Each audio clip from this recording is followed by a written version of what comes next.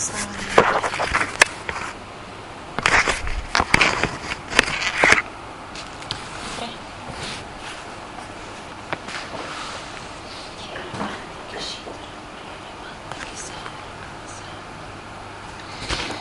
ми се искаше много време да ви споделя това, което сега искам да ви кажа, и ще продължа темата за изцелението. Защото в първо или второ летописи беше 7 глава, 14 стих, Бог казва: и ако моите люди смирят себе си и дойдат при мен и да ми се помолят, и аз казвам, ще се обърна с лицето си към тях и ще им отговоря на молитвата и ще изцеля земята им. Много ясно започнах да виждам някои неща, които Бог просто ми ги изяви да ги видя. И трябва да ви кажа, че ми стана много на сърце всичко това и много на сърце взех така, особено младите хора. И получих разбиране за това нещо. Вижте, всяко поколение си живее във времето, в което Бог го е поставил да живее. Но ние вече сме едни големи хора и ние сме тие, които ще оставим наследство на нашите деца. Същото нещо правят и хората в света, но по различен начин. Те го разбират по различен начин. Какво е наследството, което ние ще оставим на нашите деца? Това е обществото, в което те ще живеят, земята, на която тя ще живеят. Не всичко се измерва това в пари, къщи, защото това може да го имаш днес, утре да го нямаш. Но нещата, които са от Бога, са постоянни и вечни. И ние сме отговорни в нашия молитвен живот да се молим, за да оставим наследство на нашите деца, което да дойде от Бога, и това нещо да се разпространи върху цялото това поколение, да кажем поколението на Тена. Тена на колко са години била? На 14. Обществото, в което тя един ден ще живее, ще работи, ще твори, ще се моли, това ще бъдат сегашните 14 годишни. На Шейвен децата са още по-малки. На Мишито мънинки е девите на 1 годинка.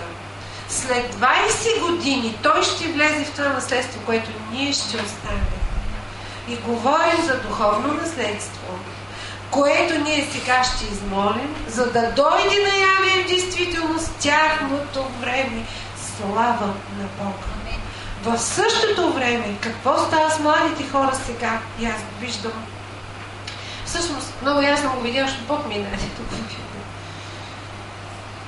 Като една мътна бушуваща река. Представете си по улиците уникални води, завличайки със себе си всякакви буклуци, трески, захвърлени обелки от вафли. Представете си го си. Така се движат младите хора днес. По простата причина, че в тях има агресия, която се е предала като наследство от неверието на родителите. Това не е обвинение срещу младите хора или срещу родителите днес. Просто ние си говорим тук нещата както са си. Но ние имаме надежда. В надеждата на Израиля, и това е Господ Исус Христос. Ние няма да се отчаиваме от това какво е положението сега. Но ние ще се молим, защото за Бог наистина няма невъзможни неща. И защото Той е дал обещание точно за това време и точно за тия поколения, които идват след нас. И ми даде това слово. И ме стана много болно, защото всичкото това нещо се отразява върху нашите деца.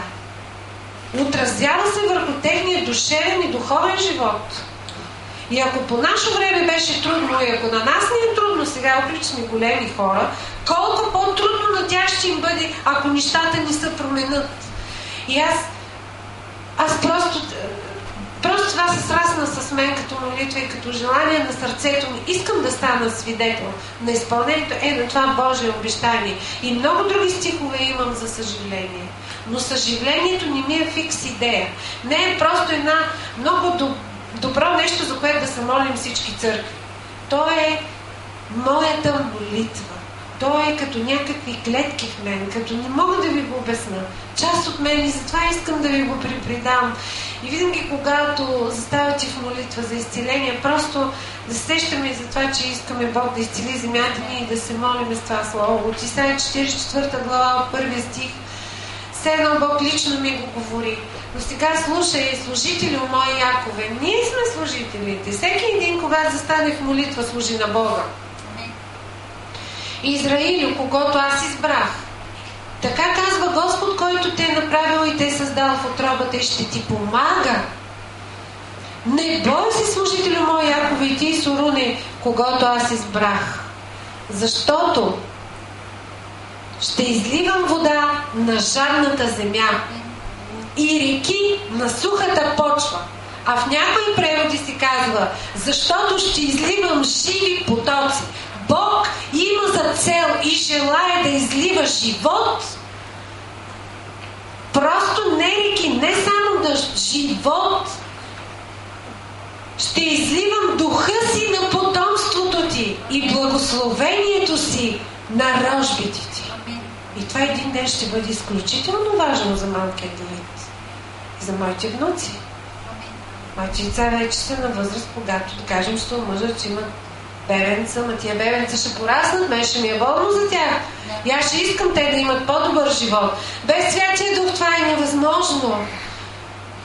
Аз искам да живеем в друга среда. Аз не искам, когато излезна от къщи и да видя как някой е разбил всичко долу и аз... И ние вървим сред тини развалини. Сред тина разруха. Но Бог казва, ако ти смириш себе си, ако дойдеш при мен, ти си моят човек, който аз съм избрал. Ти си моят служител. И ми се помолиш. Аз ще ти чуя молитвата. Аз ще се обърна и ще ти изцеля земята. И ви казвам, че в Тракия, в моя район, където живея, и в моя блок се помолих, и за една година време нещата се промениха. Милен е свидетел пък за техния блок, защото ние сме се молили за това нещо. Буквално да се промени долу нещо.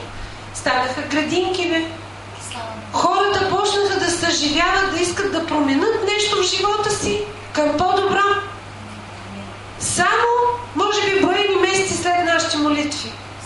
Колко повече да излива духа си, като живи потоци, като реки, върху тая жадна земя, на тия поколения, които идват след нас.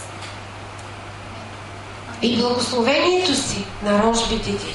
И те ще поникнат между тревата, като върби край течащи води. Да, дявола идва да открие словото. Милена е много права. И дявола ще идва, за да ограби всичко онова от тия поколения, което те са видяли в нашия живот. Защото ние не вървим към изгрев, ние вървим към далез. Сега човешкият живот е ограничен. Те са за следващата сила. Те са поколението, което ще поеме делото Божие. И вижте как казва. Ще поникнат между тревата. Тревата е троскот. Той се разпространява жилав. Не мога да победиш. Кое е повече? Троскота или върбата? Върбата. И казва, и те ще поникнат, като излива Бог сега тая жива вода, върбата обича да се напоява. Тя няма да поникне, ако няма вода. И като излее Бог духа си, нашите рожби такава сила ще добият и такова благословение, че наистина между тревата те ще изникнат като едни върби пред Господа. И ще се напояват постоянно от Неговия дух. И тогава наследството, което те ще приемат, ще бъде много различно от това наследство, което света иска да им даде. Няма да има разруха, но ще има една изцелена земя, едно изцелено общество, в което те да се развиват като върби между тревата. Слава да бъде на Господа. Тогава ще се изпълнят Авраамовите благословения. И те ще бъдат глава и няма да бъдат опашка. Те ще бъдат един свят народ. тогава, когато дойдат тия живи потоци. Затова смятам, че е много голяма отговорност да се молим за изцелението на нашата нация, на нашата земя и за нашето потомство. Децата ни буквално да се излива Святия Дух върху тях. И още един стих има, който страшно много ме насърчава. Срещу всяко зло, което идва срещу нас. А това е свръхестествено. Пък и ние вярваме в един свръхестествен Бог. Един свръхестествен начин на живот. Казва, че Святия Дух като потоп ще застане и ще посрещне това зло. И може да го помните. Представете си Святия Дух като едно цунами огромно ще застане срещу злото и няма да позволи да носи повече разруха. Само на Бог. Се помолим сега. Боже, ние ти молим да изпълниш това слово. Ние смиряваме себе си като Твои люди. Идваме при Тебе сега и се молим за нашите деца, за потомство на България, в частност за нашите деца, за внуците, които още не са ни родени, Господи, за тия общества, които идват след нас. И ние не искаме те да наследят една разрушена България, Господи. Ние не искаме разрушено общество, пълно с агресия, с психически нестабилни млади хора. Затова те молим, изливай сега духа си, според както си обещал. Ние не искаме да се страхуваме от едно бъдеще, Господи. Ти казваш, не бой се, защото аз ще ти подкрепя. Ще изливам духа си върху теб и потомството ти. И ние те молим днес да го направиш това нещо, Господи. И изливай духът си. Изливай мощно, Господи, като живи потоци, като река, като извори на сухите голи височини, на всяко място, Господи, по селата, по градовете, всеки един от нас, там където живее, Господи. И изливи, Господи, Святия си Дух. Той е животворящ. Нека твори живот, Господи, в сърцата и душите на тия млади хора. Издигни работници, които да ходят и да им говорят истината. Издигни учители, които да ги научат как да живеят, Господи. О, в името на Исус, Татко, възстанови, Господи, отново правдата, радостта и мира в България. В Святия Дух, нека Твоето царство слиза върху децата ни и Твоето благословение, Татко. В името на Исус ние вярваме, че за Теб това е абсолютно възможно. Амин.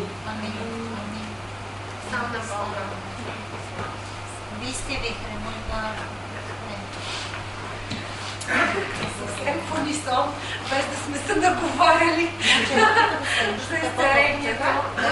Чуете, що се облече? Може и за това, може и да не за това, ама пробваме. Нека малко да се зарадваме в Господи, да си попеем така като ла ла ла ла ла ла ла ла ла ла.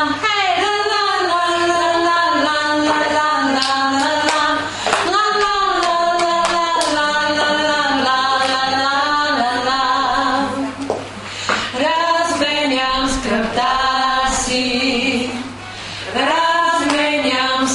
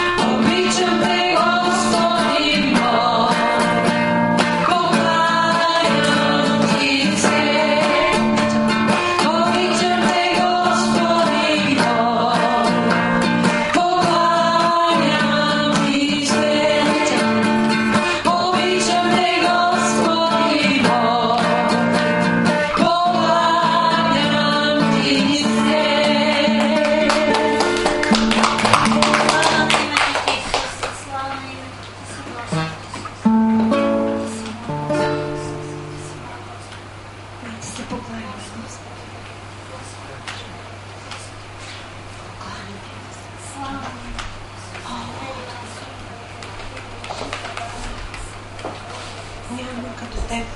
Няма никой друг като теб. Ти си несравним.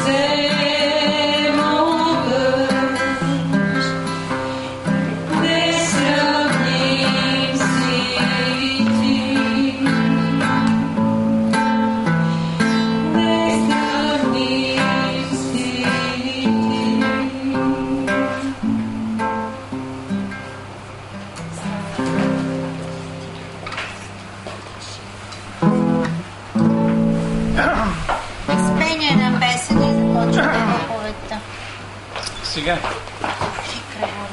идва Рождество Христово и може би вие не пеете още тези песни, нали?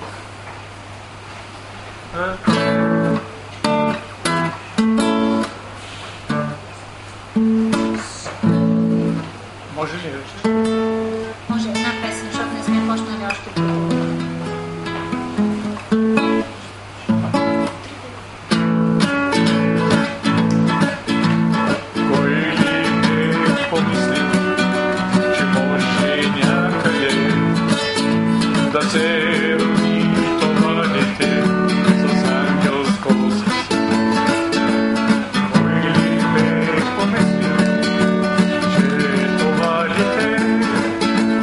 Си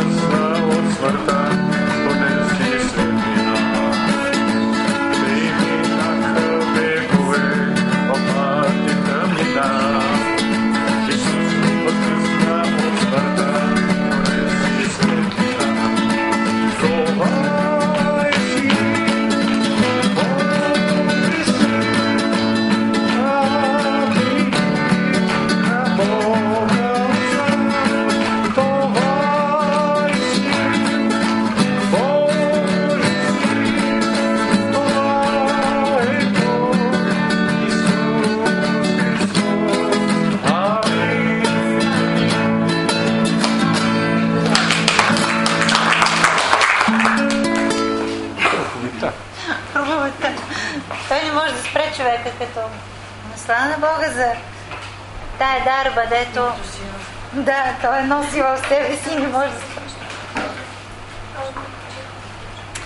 Слава на Бога. Имаме възможност да се изявиме и на Коледа, ще си го пусна. Ето, пускам си го. Това става ли? Аз много бързо искам да споделя някои неща, защото нямаме много време. Но пък Бог може много да направи за малко време. И ясно вярвам, че Той дава помазание и когато трябва да бъде концентрирано, Той може да го направи. Така че за това никога не се плашим тук в нашата църква, че времето изтича, защото вярваме, че Святия Дух наводи. И каквото става, то е водено от Святия Дух. Това сме се молили, това искаме, това сме освободили. Това ни е желанието. Просто ние като човеци, като плът да не се набутваме между Бог и това, което иска Той да направи за хората си. Защото това е най-важното. Бог да действа между нас, да прави делото си, да извършва волята си, да ни отваря очите, да виждаме неща, да ни засилва, да ни дава тази сила да може да се задействаме през седмицата. Енергията, която излиза от него, ни е безкрайно необходима тук в неделя, за да може да се заредиме и да сме силни през тази седмица. И това, което Бог ми показа през седмицата, като се молих, каза бойното поле, където всичко се бори, е тук в ума ни. Там е бойното поле. И казва така, бойното поле, в което дявола влиза да се бори с нас, е ума ни, а оръжието му, каза, е измама. Значи дявола идва и атакува ума ни. Той не може да атакува духа ни, духа ни е спасен. Духа ни е съвършено затворен вътре в нас, с Святия Дух вътре в него. Той е изолиран, но той може да бъде заглушен. Той дух. Гласа на този дух може да бъде заглушен. И понеже ние сме направени от дух, душа и тяло, и душата е това, което има нужда от спасение, защото духа е спасен, но душата изработва спасението цял живот, затова си обновяваме ума, за да може да бъде трансформиран живота ни. Тази душа се състои от волята ни, от емоциите ни и от ума ни. Значи волята ни се задейства, ума ни получава информация. Дали тази информация идва отвънка или идва от духа на Бога вътре в нас, вече зависи какво храниш в живота си. Дали храниш плътта или храниш духа. Ако храниш духа, духът ти е силен, той подава информация, умът ти се задейства, съответно волята ти и емоциите следват това, което волята ти е казала, че ще стане. Волята ни е дадена, тя е сила от Бога вътре в нас, с която ние решаваме и казваме какво става. И когато ние решим вътре в себе си, говорихме си с Нелката през седмицата, когато тя каза, аз искам да бъда кръстена във вода, аз не бях сигурна какво да правя, защото е зима, нямаме басейн. И тя вика, не ме интересува къде ще ме топнеш, аз искам. Това беше нейната воля, тя каза, аз искам. Това е моята воля, искам го. И аз започнах да мисля варианти. Сега да купя едно малко басейнче, да го сложа в долната баня, която е по-голяма, и там да го напълниме с водата, да мога да я топна. И тя ме изслуша или викам във ваната. И тя вика, не ме интересува къде. И във ваната може. И аз викам, как ще събереш сега в тази вана, как ще те топна там? Трябва да те сгъним и да минеш, първо да си седнала така, после да се сгъниш така, че да легнеш така. Тя вика, не ме интересува. Аз искам. Това и беше волята. И когато тя каза с тази си воля, помогна всъщност тя нареди на обстоятелствата да се подредят както нейната воля. Дори и на мене, защото аз не бях убедена, че това е добра идея. Казах си как и сега Митко мъжа й, който все още не е приел вярата така, ще присъства и ще каже, те двете луди ли са, какво се топат в тая вана? Нали, че чак да се покри с вода, защото това е кръщението. Ти трябва да влезеш изцяло под водата. Значи тя трябва да седне, половината тяло да й влезе, после да се сгъне и другата половина тяло да се потопи изцяло под водата. Защото ние като бяхме лятото и дойде отец Дамян в басейна и беше лесно. Тогава беше лесно. Всичко, да, както трябва ми на всичко, ама сега в зимата. Сега през зимата обаче не е ли като каза, аз искам, това значи, че аз искам сега, това значи, че аз не мога да чакам до лятото. искам сега, защото тя повярва, че Бог ѝ показа нещо. Какво става? Храниш духа си, Бог започва да ти говори чрез този дух, защото той ти е канала за свръзка с Бог. Тук живее Святия Дух вътре в твоя дух. И тази свръзка, ако ти я храниш, тя започва да дава информация на ума ти, който задейства плътта да се покори на това, което духа казва. И тогава ние служиме, казва, и вървим по духа, защото казва, тези, които угаждат на духа, няма да угаждат на плътта. Нали? Тази битка винаги съществува между плътта и духа в нас. И съответно ние се учим как да взимаме надмощие с тази част от нас, която е Божията част, срещу тази част от нас, която подлежи на разруха и света и светските неща атакуват, или плътските ни неща, просто желания, неща, които сме се научили от малки. Искам си го сега. Егоизма, нещата, които сме заучили, сме попили. И затова е много важно какво даваме на децата си като наследство, защото те не гледат, не учат това, което им казваш, те гледат това, което правиш. И това, което правиш, те са заучили много по-добре от това, което си им казал. И аз някой път виждам пагубно въздействие върху моите деца, който идва от моите заучени характеристики, които са плътски. И не искам това да бъде. И за да го поправя, аз трябва да се покая. Аз трябва да се покая. Аз трябва да се помоля Бог да изкорени това нещо, което аз съм засяла в моето дете, което е пагубно за него. Например, те сродни, обиди и фасони, дето се правят, дето аз съм израснала с тях. Това е абсолютно пагубно за един човек. Ти не можеш един брак да започнеш като хората, ако ти си се научил на сродни, на обиди, на фасони, да мълчиш и да не искаш да говориш, защото ти е криво. Това е пагубно държание за всякакви взаимоотношения. Всякакви взаимоотношения. Ако щеш на работата, ако щеш в дома, ако щеш където и да било. Където и да било, това е разруха на взаимоотношения. Този начин на държане. Аз съм научена така. И съм се борила много. Защо?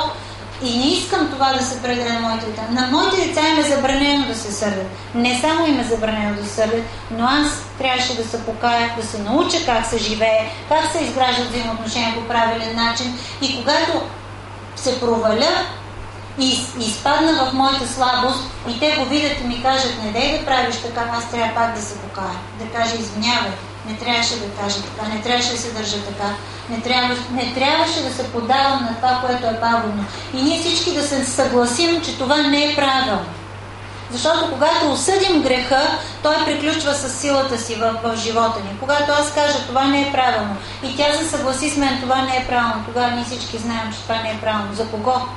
За мене, за нея. Не е правилно, защото тя един ден ще се мъчи да изгради взаимоотношения с съпруг, с деца, с работодатели, с работници. И сега изгражда взаимоотношения. Например, Теган казва много често, аз никога не се сърдя. Защо? Защото тя е видяла пагубното действие на среднята.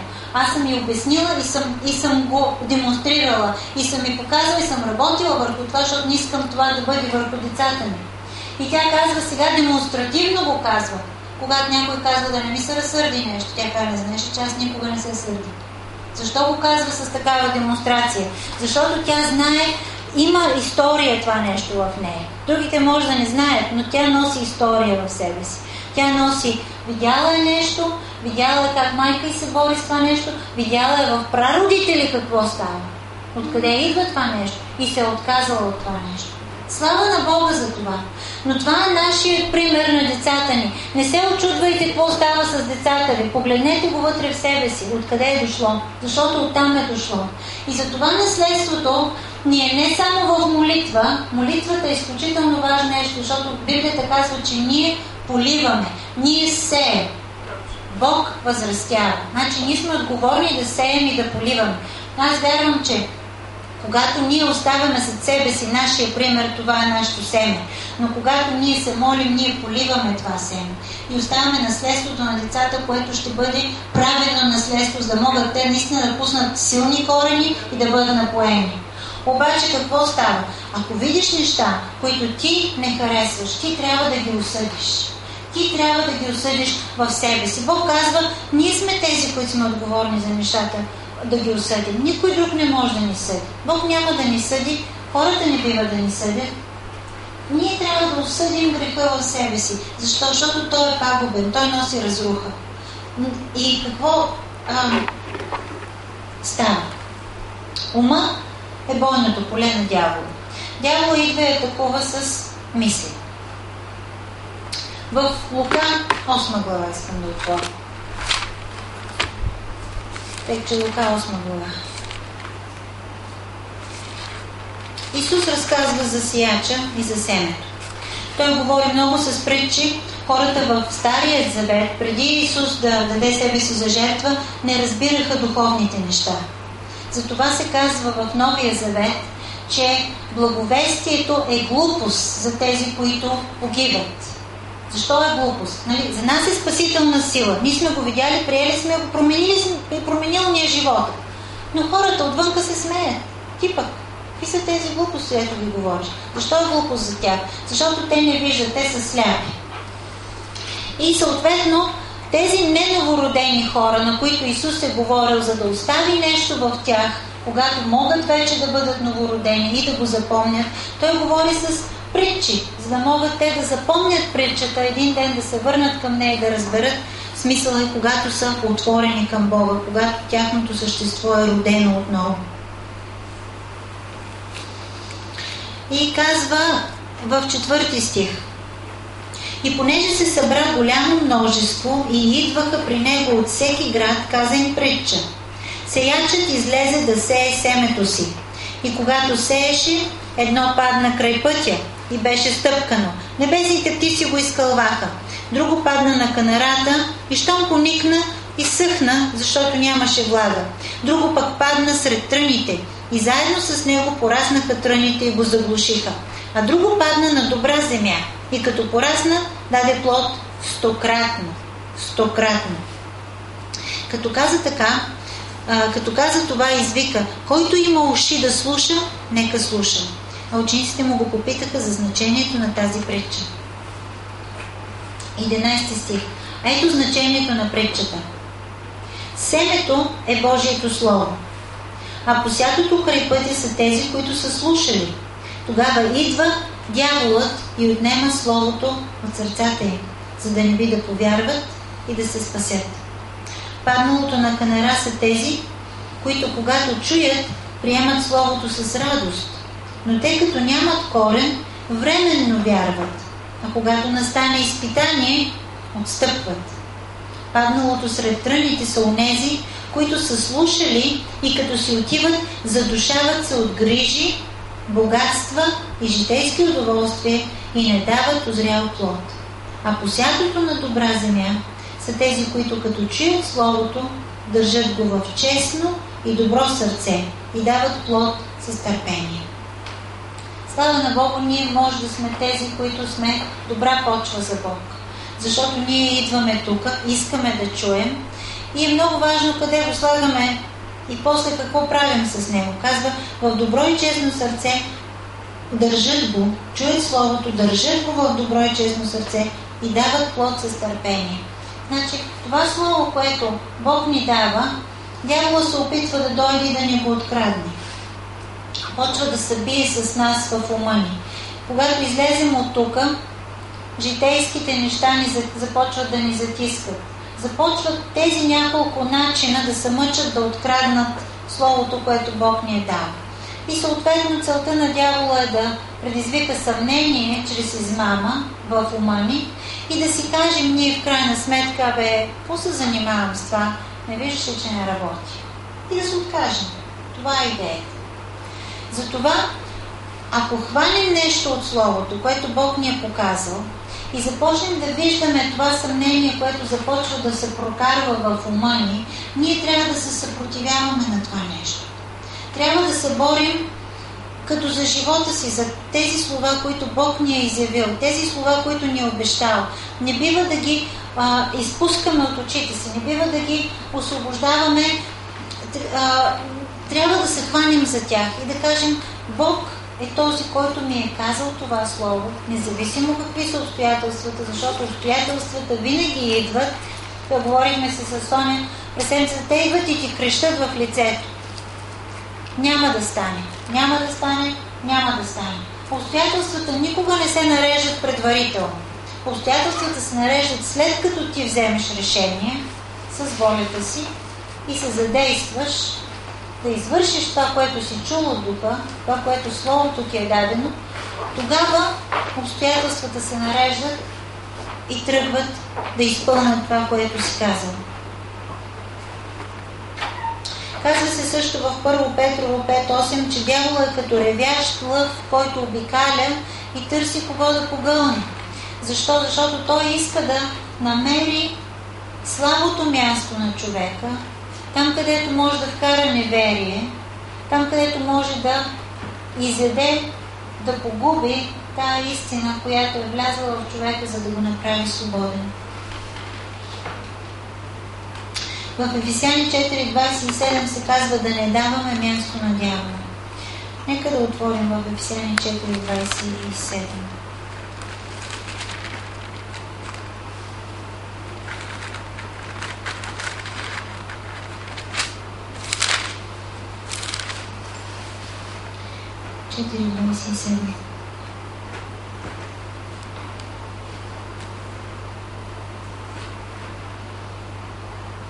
Всъщност,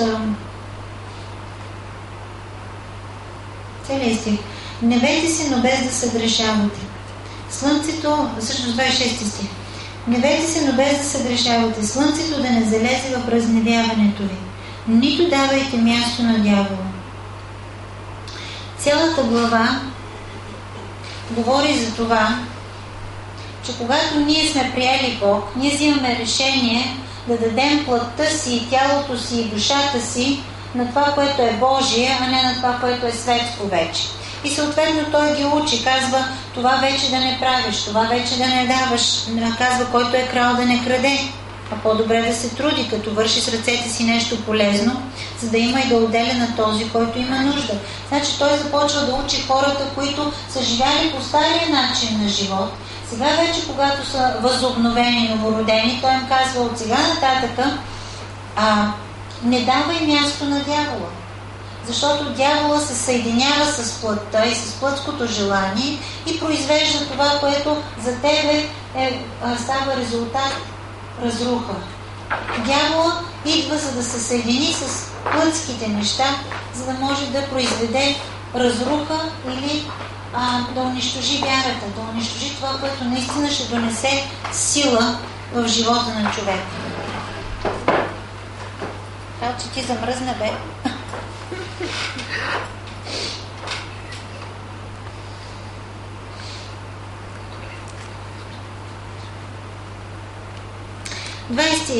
Върни назад и към 20 стих.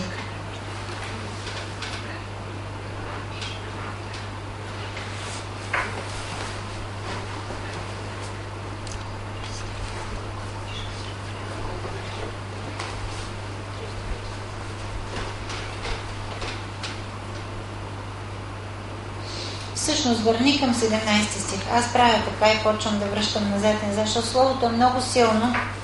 И това е много хубаво, и това е много хубаво, и те са навързани нещата, и хубаво да ги прочита. И така казва, това казвам и заявявам в Господа, да не живеете вече както живеят езичниците по своя суетен ум. Това са всъщност невярващите хора, езичниците. За тях езичниците са били неверниците. Помрачени в разума и отстранени от Божия живот поради невежеството, което е в тях. И поради закоравяването на сърцето им. Това са две области, които виждаме в света хората и трябва да се молим за тях. Едното е невежество, те не знаят, нали, казва как ще разберат, ако няма проповедник, как ще чуят благовестието, ако няма кой да им каже. И другото е закоравяване на сърцето, за което всъщност се молихме миналата седмица, Бог ни показа как да се молим за невярващите. Да им се отвори ума, за да могат това закоравяване да се махне в тях, да могат да видят истината. Значи, закоравяване и невежество са тези, които карат невярващите хора да ходят по тяхния си път и да не виждат. Които изгубили всякакво чувство са се предали на сладострастие да вършат ненаситно всякаква нечистота. Но вие не сте познали така Христос, понеже сте чули и сте научени. Значи ние не сме невежи вече. Ние сме чули и сме научени от Него, както е истината в Исус. да съблечете според предишното си поведение стария човек, който тлее по измамните страсти, и да се обновите в духа на своя ум и да облечете в новия човек, създаден по образа на Бога, в правда и святост на истината. Вижте колко ясно ги разграничава нещата Библията. Казва, значи старият човек, който ни е подвеждал по старите страсти, ние трябва да го съблечеш като една стара дреха. Ти трябва да решиш да отмахнеш от себе си това, което те дърпа към начина на живот, който е бил преди. Защото тази битка не спира с новораждането. Ти се новораждаш и битката продължава. Старият ти начин на живот се прехвърля в новия ти живот. И ти започваш да виждаш неща, които не си съответстват и почват да се борят с тебе. И ти започваш да взимаш решение според това, което те е информирало Словото, понеже казва, ето, ние вече не сме така, но сме чули и сме научени. Значи ние сме дошли, чули сме, научени сме, знаем. Не сме невежи. И от тук нататък, щом сме се научили, не сме невежи, казва, значи ние трябва да съблечем според предишното си поведение стария човек. Стария човек или старата плът и старото, което не е карал да действаме по определен начин. Сега, ако ти си бил гневлив човек и си избухвал, това остава с тебе, когато ти си новороден. Ти продължаваш да избухваш, защото то ти се е изградило в плътта като характер, като начин на поведение. И ти обаче започваш да виждаш стихове, които казват как ги разпри да няма, да не се борите и да воювате един срещу друг, да не избухваш, да се въздържаш, имаш себевладение и така нататък. И почват тези неща да се бият вътре в тебе. Ти кажеш, добре, аз трябва да се измъкна от това нещо, какво да направя? И Бог почва да те учи, че ти трябва да го съблечеш това нещо. Ти си кажеш, но това се сменя от цял живот. Как да го махна от себе си? И Бог казва, сега ти имаш сила. Сега вече ти имаш сила, защото когато си новороден, този дух вътре в тебе ти дава силата да победиш това, което е плътското в тебе. И това е разликата между нас, вярващите, и тези невярващи. Те нямат тая сила. Те са подвластни на греха. Ние не сме подвластни на греха. Греха, когато му кажем до тук, спри, той трябва да си отиде и да отстъпи. Това е, когато ние се покоряваме на Бог и се съпротивяваме на дявола, и той бяга от нас. Значи аз взимам това слово, което съм научила, и то ми казва, това поведение вече не е по Бога. Това поведение трябва да го съблечеш. Аз взимам това слово и казвам, добре, аз вярвам на Бог. Вярвам, че Той е промислял начин на живот, който да ми донесе сила, да ми носи добър плод в живота. Съответно, аз се съгласявам с Бог, а не с моя характер, който цял живот е живял по този начин. Взимам тази сила и казвам не на греха, казвам от тук нататък, аз няма да правя така. Отвътре един глас ти говори, ма не можеш да спреш, ти цял живот така си правил, как ще спреш? Но истината не е такава. Истината е, че в тебе има сила да се противиш на греха. В момента, в който кажеш не на греха, Бог идва с цялата си сила да подкрепи твоето решение и да ти даде тази сила освободителна, защото това, което научиш, тази истина, която си научил, Библията казва, че тя е свобода за живота ти. Ти вече не си вързан в греха. Защото Словото казва, Римляни 5, 6 и 7 се говори за греха, че този човек, който дава частите си на тялото на греха, той става роб на греха, той става подвластен на греха. Значи този човек е вързан към този грях. Той не може да се освободи, за да тръгне напред с Бог в каквото и да е благословение, защото това връзване с греха го кара отново и отново да жени неуспехите, които му идват от този грях. И тогава, както миналата неделя говорих, паралелно започват да вървят благословения, които Бог иска да те благослови, и разрухата, която идва като отплатата на греха, която те съпътства в живота. Бог иска да си свободен. Той иска, като видиш нещата, да кажеш не на греха и да се измъкнеш от тая клопка, която дявола иска да те вържи с нея. Защото ти вързан ли си, ти не само ти не си свободен. Децата ти не са свободни. Хората около тебе си не са свободни. Делата ти не са свободни. Всичко започва да оказва влияние върху всичко започва да се оказва влияние. И той казва, да съблечете според предишното си поведение стария човек, който тлее по измамните страсти. Да се обновите в духа на своя ум, значи пак Римляни 12 глава, 2 стих. Преобразявайте се чрез обновяването на ума си.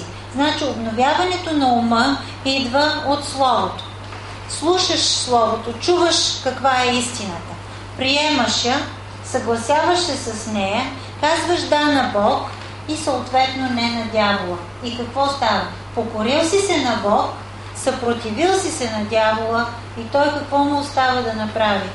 Да избяга от тебе. Той трябва да напусне бойното поле, което е умът ти и да те остави.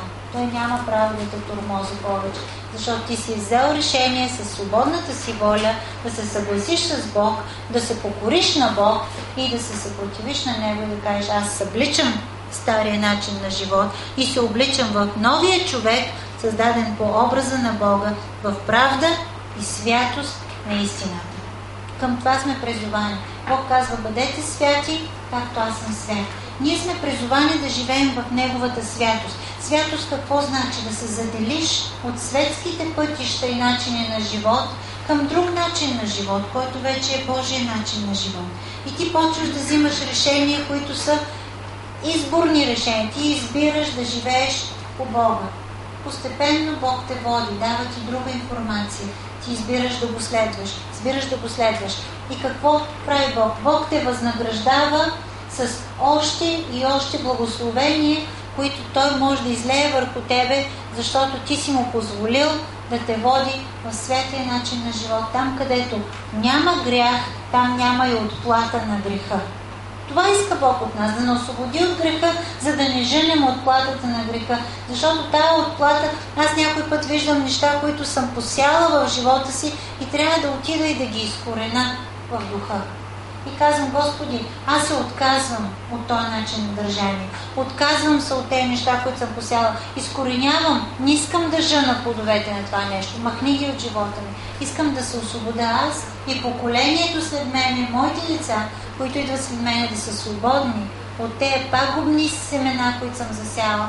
Искам да се махна. Това е пълната свобода. Бог иска да ни освобождава, за да живеем свободно. Той не иска да ни връзва.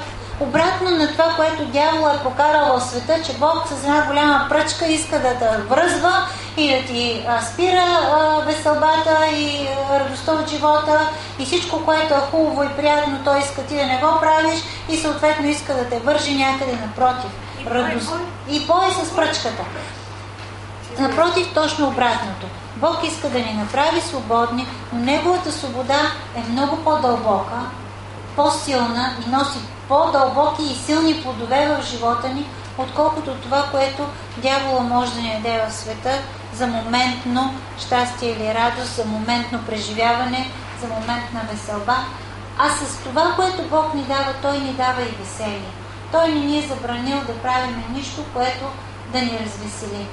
Той обича да се смеем, обича да танцуваме, обича да се храним, обича да правим нещата, които Той е дал. Но трябва да ги правим по Неговия начин, не по нашия начин. Защото по нашия начин всяко нещо може да бъде пагубно. Нещо създадено от Бог, което е добро, може да ти бъде за зло, ако ти го правиш по грешен начин. А сега аз предлагам да спреш. Да. Трябва да пустим дарението, за да наистина да спрем в 1 часа. Защото ви обещаваме да. Правилно. Аз точно спрях. Добре. Слава на Бога. Точно спрях. Слава на Бога, точно спрях. Давай дарението. Нека да пуснем дарението. И да вървим към... Добре. Като си обещала днеска. Добре. Само ако можете на СМС с твоя имейл. Точно как ти имейл. Нали искаш ти зелени стебички? Да, добре. И аз не съм такова, защото няма. Добре, Викре.